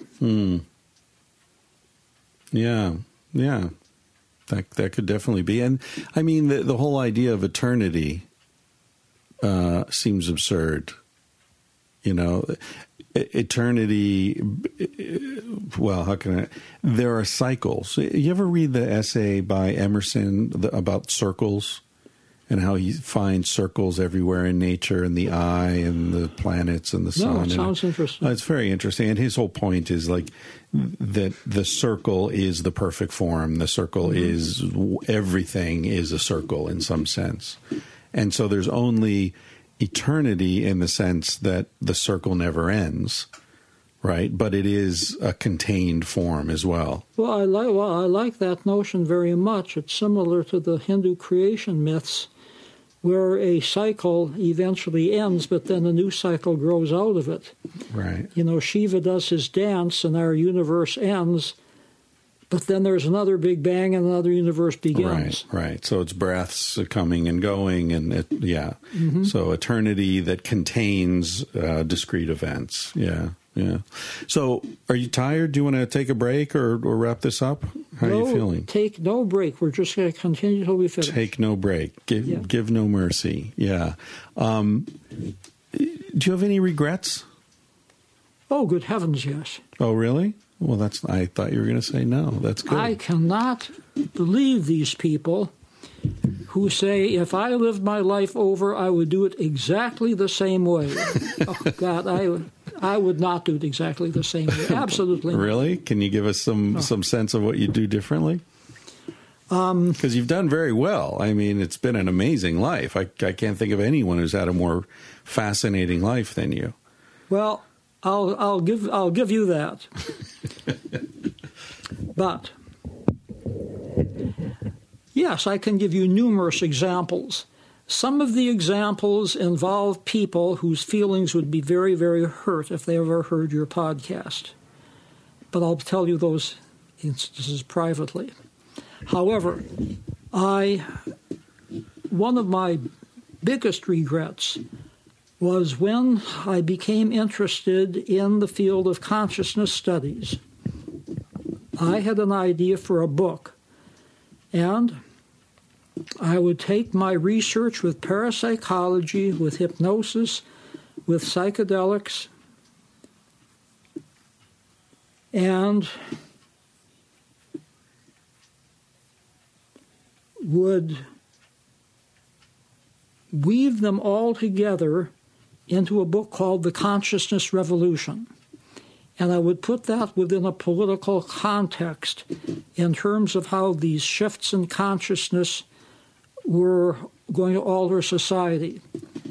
And I had the book almost done, save maybe one or two ending chapters. It was going to be for a new publication in Chicago. And this was going to be one of their first books. A friend of mine introduced me to the editor. I had a contract. I had everything all set. And then I got married, and we had great difficulty getting the mortgage for the house. And I had to devote all of my energies to getting money together to pay on the energy of the house, for the mortgage of the house. And so I didn't get that last chapter, those last two chapters in, and so they revoked the contract. Well, that book would have been so timely, and it would have come before any of the other books. It would have come out before Marilyn Ferguson's The Aquarian Conspiracy. It would have come out, I think, shortly before Charles Tart's book, Altered States of Consciousness, which was an edited book. And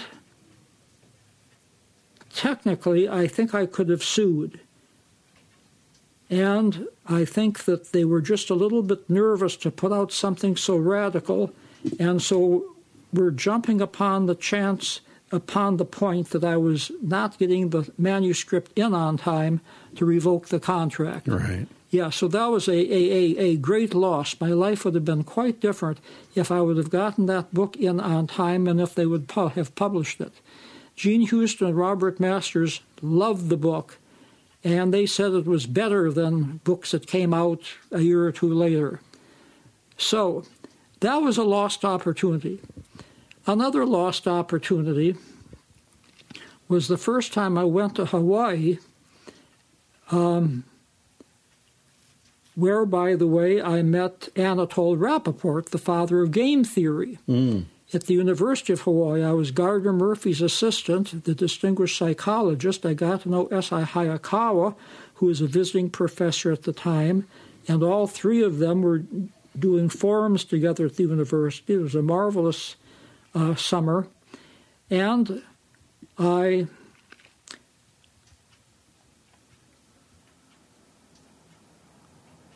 looked up a architect who had been a student of Frank Lloyd Wright's, who, as you know, I had some contact with.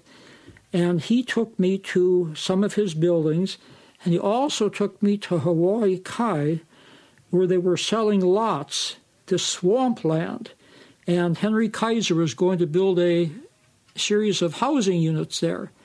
And I could have bought one of those housing units for X thousand of dollars, which would have been the best investment I would ever have made in my life. I didn't have the money to pull it together. This was even before I went to graduate school.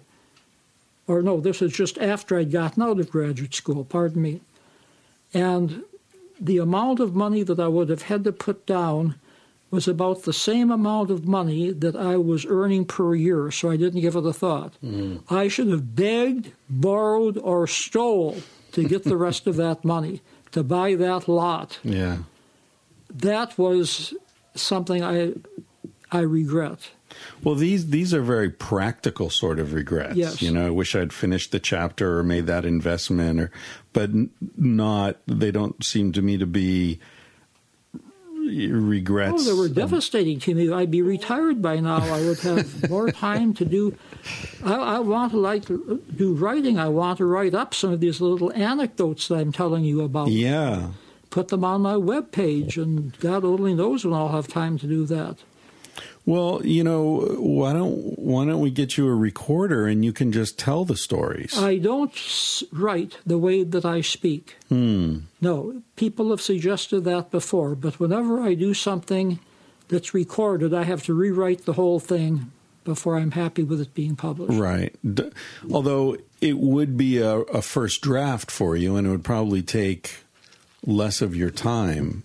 I mean, I've just started doing this thing, sort of a sub-podcast, a subcategory of my podcast, where I'm just telling stories about when I was traveling, things that happened, Wonderful. you know, Alaska, India, whatever. And because for years people have been telling me, you should write these things down, you should write them.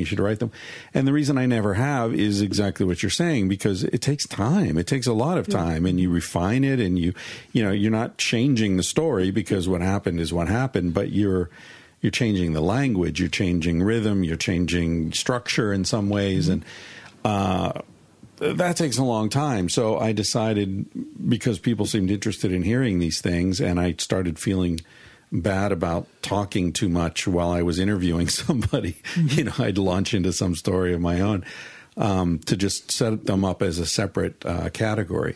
So what I'm hoping is I'll just sort of have those as rough drafts.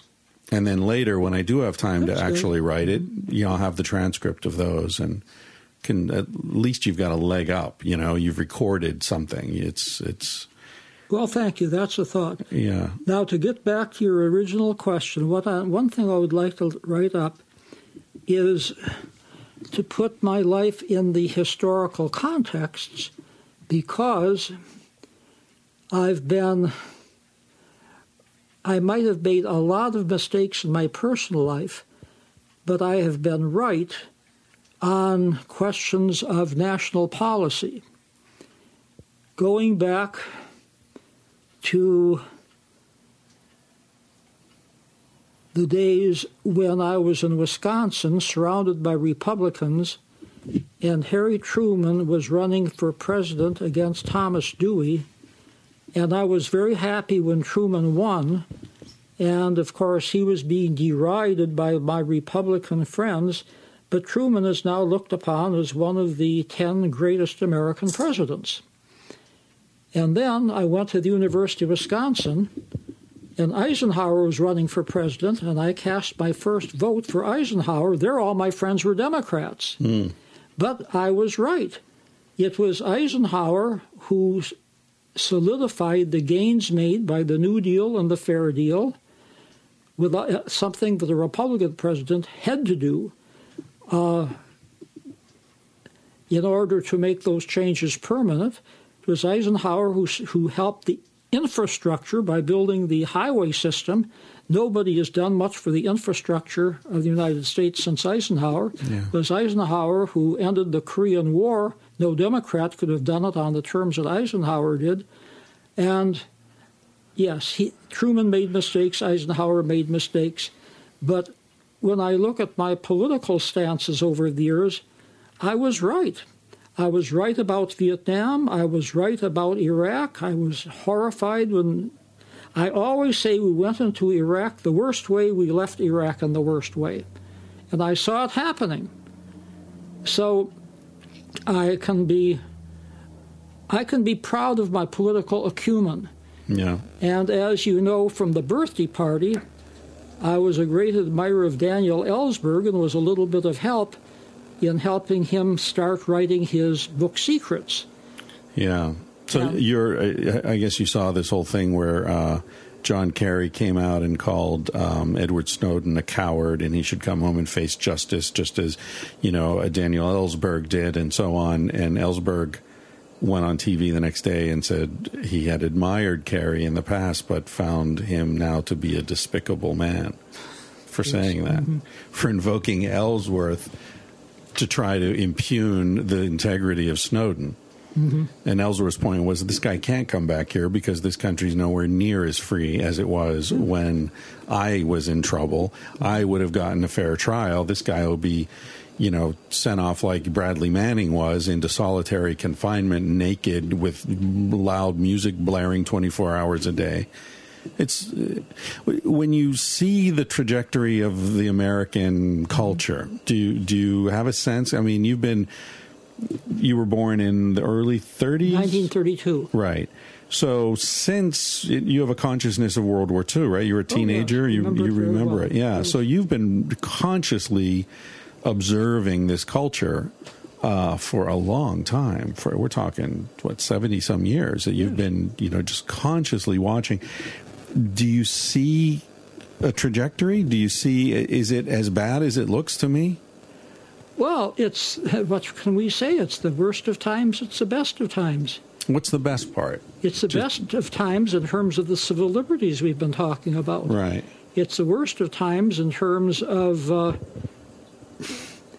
government stooping, government control, disastrous foreign policy blunders, intransigence in terms of helping people who are struggling. A report came out just yesterday of the leading industrial nations. The United States has the worst health care. Yeah. Only country without universal health care. Obama cobbled together the Affordable Care Act, which is no paragon, but it's better than nothing. And he's getting hell for it from the Republicans and most of the American public. Who have no fucking idea what they're talking about.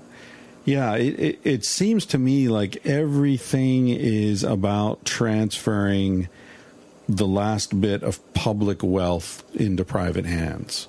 It's like jackals around a carcass, and it's terrible. As you know, the 1% of the population controls 30% of the wealth. At least, yeah. I read somewhere the top 5 hedge fund managers made as much money as all the kindergarten teachers in the country combined. I can believe it, yes. Yeah, that's incredible.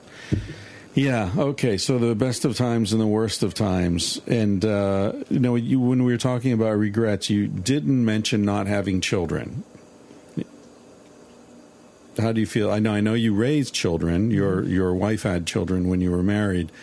No, that's enough. Look, I got them through the turbulent 1960s. What was the story about Woodstock? Weren't you supposed to take them to Woodstock? And I took them to Woodstock, yes. Oh, you did take them to Woodstock. Yes. I remember something about you were driving to Woodstock and you had to turn around. There was some problem back in New York. You had to drive back down, and so you took your daughter up, but then you missed it? Or am I mixing you up with someone else? To give you a highly sanitized version of that, Oh, okay. I got tickets to Woodstock for all of the volunteers at Maimonides Medical Center, our dream laboratory. Right. And so we could all go up together and stay with Isaac Abrams, who is a famous artist, and I have an original in my office I'm very proud of. And there were probably 8 of us, plus my wife, plus my 2 stepchildren. And it was raining, cats and dogs. We had our rain gear with us, and we got up there in the evening, and we were going to put on our rain gear and go out the next day for the Woodstock Festival, which was an event brought in maybe 400,000 people. It was an incredible number of people who were there. New York had to declare a state of emergency because the roads were so crowded. And then came the fateful moment when my stepchildren were in a private room rolling joints. And my wife went in and saw them rolling joints, and she freaked out. Uh-huh. And she decided that she'd been a failure as a mother. She got in the car and left, and I thought, oh my God, heaven only knows what she will do. Not that it should have been that much of a surprise for her, but again, knowing, well, the irony is she brought me a cigarette holder a cigarette maker for Christmas to roll my own marijuana joints, which I never used because I don't smoke marijuana that much. It's ironic. Yeah. And so the next day, I had to go to the bus station and take the bus back to New York. Oh, man. And found out, without going into details, my wife was about to do something drastic. So it's a good thing that I went back. Oh. Yes, it could have been very, very bad if I had not gone You took back. a bus back from Woodstock during the concert. Yes. That must have been a scene, trying to get a bus. Yes, it was a siege. Yes. Oh, yes, my God. yes. Yeah.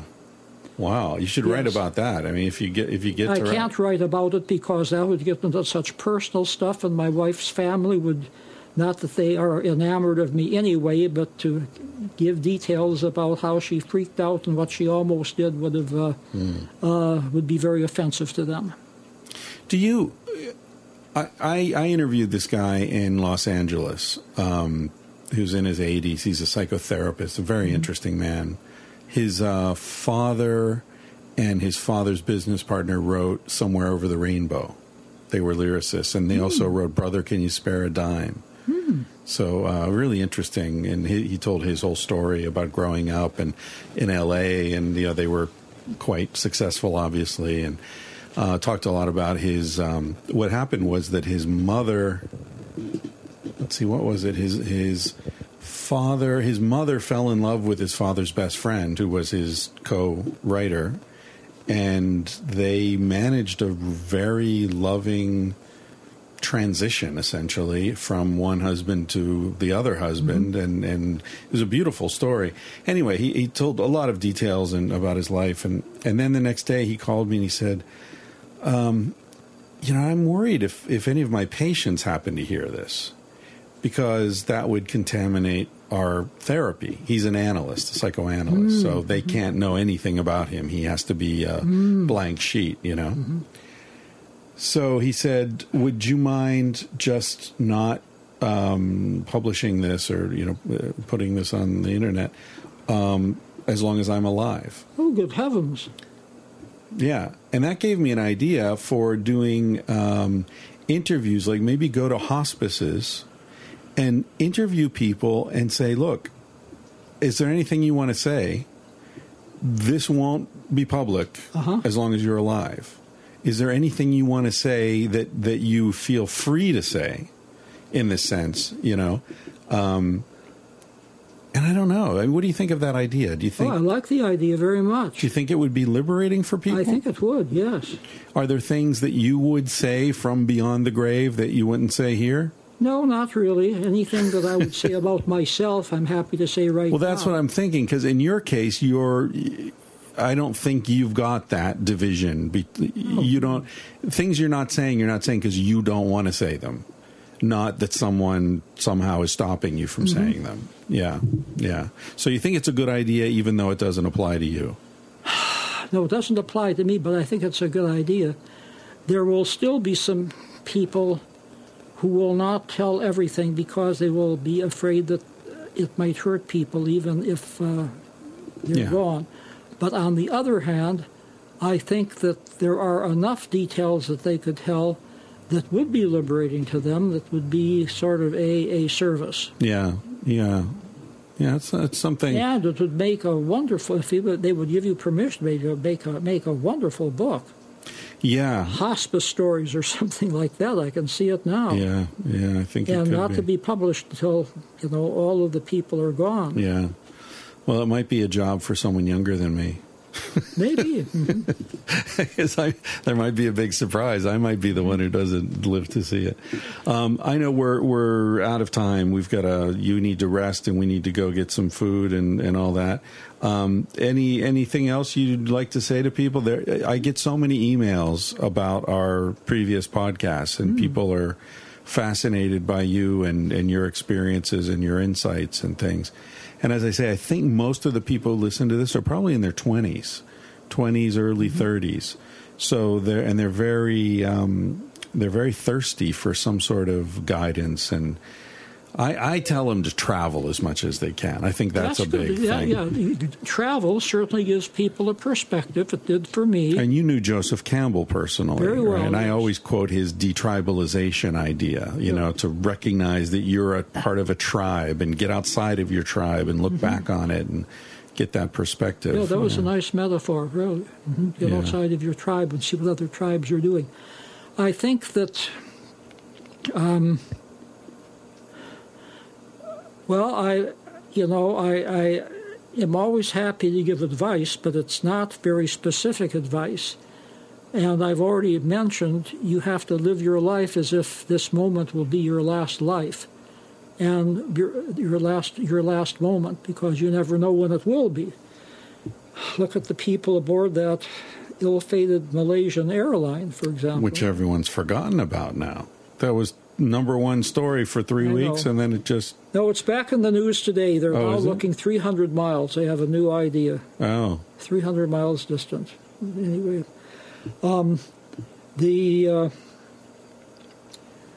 I think that another piece of advice I would give is appreciate kindness in terms of being kind to other people and appreciating kindness when it comes to you. It's appalling that there's not more kindness in our world, much less love. I mean, love, well, so much the better. But if you can't summon up the ability to give love, at least be kind and be gentle and be understanding and be compassionate. Yeah, it's funny, the structures of the world we live in, I think, so often force us into such close quarters with the people that we love that we end up showing them less kindness than we show to strangers on the street. I think you're right. Yes, sad, very sad. And it's not an issue of. We were talking earlier about people who split up families because someone cheated, quotes, I know, ridiculous things like that. Right? It's structure. It's like I get pissed off at the guy sitting in front of me on the airplane all the time, because he's banging his seat into my knees. But he's not an asshole. It's the airplane. It's the structure, the design of the airplane that makes us hate each other like a couple of monkeys in an overcrowded cage. Yeah. And I think families are like that, partnerships. And, you and I are good friends. We've spent a lot of time together, but we're not cellmates. You know, the way I think a lot of families and partners are essentially cellmates, and there's no escaping it. And so you turn on each other, and you end up sad. Yes. Yeah, it's a crazy thing. And then the other piece of advice I would give is don't be too hard on yourself. Many people are just racked with guilt and recrimination. Yes, I've made mistakes, and I don't lose sleep because of it. I have to realize I'm human. I haven't lived a perfect life. I have not taken advantage of some things I should have taken advantage of. But that's the past. Can't do anything about that. Yeah. I often think one time I asked you if you ever fantasized about something or other, and you said, like having dinner with, Albert Einstein or something. And you said, oh, no, I never fantasize about something that can't possibly happen. I don't. No. I think that there's something very out of left field about that, but also very wise. Like, why waste your fantasy life on something that you know couldn't possibly happen? Yeah. Speaking of which, if you ever meet Salma Hayek again, don't make the mistake you made last time. There you are. Talk about regrets. That was a big mistake, not giving her my email address and not getting contact information so I could visit her ranch like she was going to invite me. No, I'm talking about me, that you were going to introduce her to me, too. Remember? Although she's now happily married. Well, she is now, but she didn't meet the French billionaire. She wasn't at the time. That's right. She was free and easy. That would have, and also I didn't want to marry her. I just wanted a long weekend. Of course. That would have been enough for both of you, sure. Well, listen, thank you, Stanley. It's always fun to do this. And I'm sure. Pleasure. I mean, it's always fun just to chat with you, but it's nice to be able to share it with the world, too. Thanks.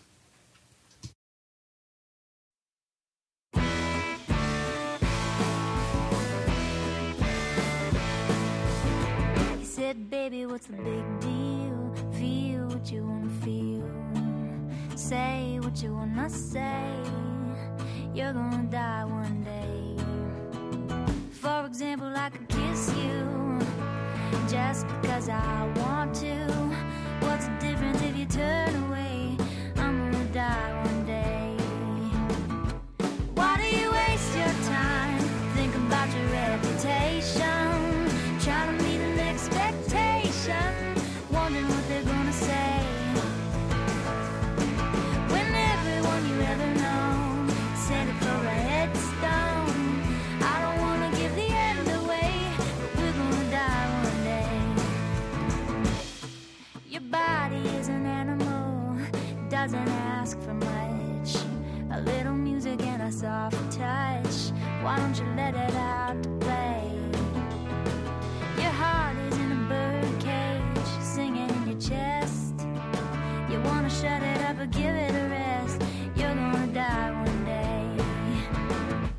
Why do we waste our time thinking about an obligation, running from a confrontation, wondering what we ought to say,